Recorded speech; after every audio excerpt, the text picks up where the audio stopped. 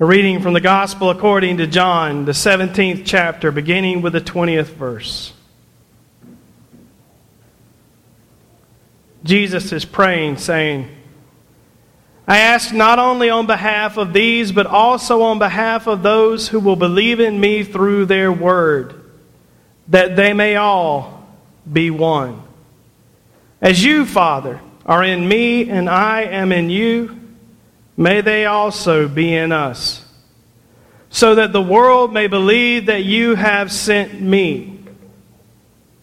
The glory that you have given me, I have given them, so that they may be one as we are one, I in them and you in me, and that they may be completely one, so that the world may know that you have sent me and have loved them even as you have loved me.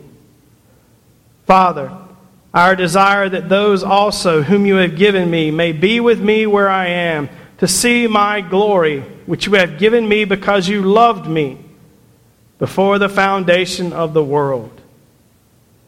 Righteous Father, the world does not know you, but I know you, and these know that you have sent me. I made your name known to them, and I will make it known, so that the love with which you have loved me may be in them, and I in them. The word of God for us, the people of God. Thanks be to God. So one of the things that happens when you're planning on going over a little booklet and you don't want to drop the children's sermon and you don't want to drop this and you don't want to drop that, is you get to the sermon time and it's 11:50. And you kind of knew that would happen, so you're not afraid, but you recognize that your people might be. And there's communion still to come, and we're wondering what in the world we would do with all this time we have. And Sandy said something this morning that was really funny. And I'm going to use it because it was funny, and it fits what I wanted to say anyway. She said, just tell him Jesus loves him, go serve him. Have a short sermon today. Something to that effect. And I added, don't be stupid, don't do bad stuff. Jesus loves you anyway, go serve him, right? That's the core of our message. Our message is that we know that people struggle with things that are hard. We know that we struggle with sin because every last one of us has struggled with sin in some way. Every last one of us has had our lives impacted by the sinful actions not only of ourselves, but of others. Every last one of us knows the pain and the hurt that broken relationships bring. Is that true, church?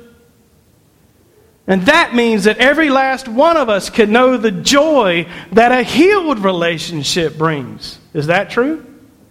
Have you ever experienced that? Have you ever gone through a break in a relationship, found the courage to admit that you were wrong, own your part of it, and have been reconciled to the person that you fell out with? That ever happened to you? Some of you aren't shaking your heads and making me nervous. If it has, then you know the joy of a relationship being made right. And what Jesus is praying for here is that our relationship with God would be made right. That our relationship with God would be the same as the relationship of God the Father and God the Son and God the Spirit, who, according to the Greek Orthodox Church, dance in a dance of love and are bound together. Isn't that beautiful?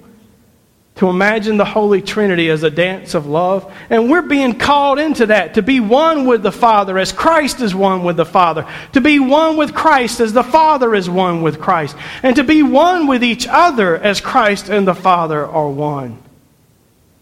Man, what a beautiful idea. And then I got to racking my head thinking, what in the world does it mean to be one? And I realized I probably can't unpack that from whatever that iPad says, between 11:54 and 12 o'clock. But I think we know what it means to not be one. We know what it means when someone is broken and feels like they're two separate people, or when a relationship is broken and there's no commonality.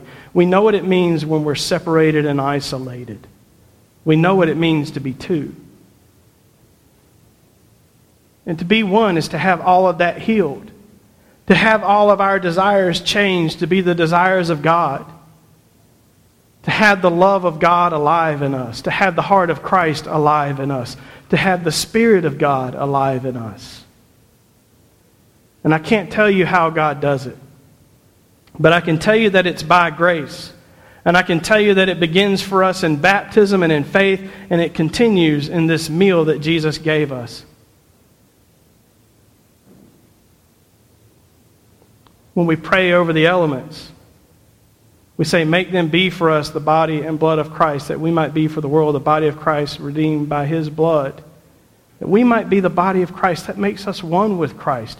So we say, make us one with Christ, one with each other, and one in ministry to all the world. And when your church council did that exercise with the Patrick Lencioni book, what we realized is that we're living out what is said will happen to us right here. That we're living out being affected by Christ, by coming to Christ's table. That we are truly being made one with God, and it's affecting our decisions as a church. That we're truly being made one with each other, and it's affecting our decisions as a church. That we truly are and want to be one with our community, and it's affecting our decisions as a church.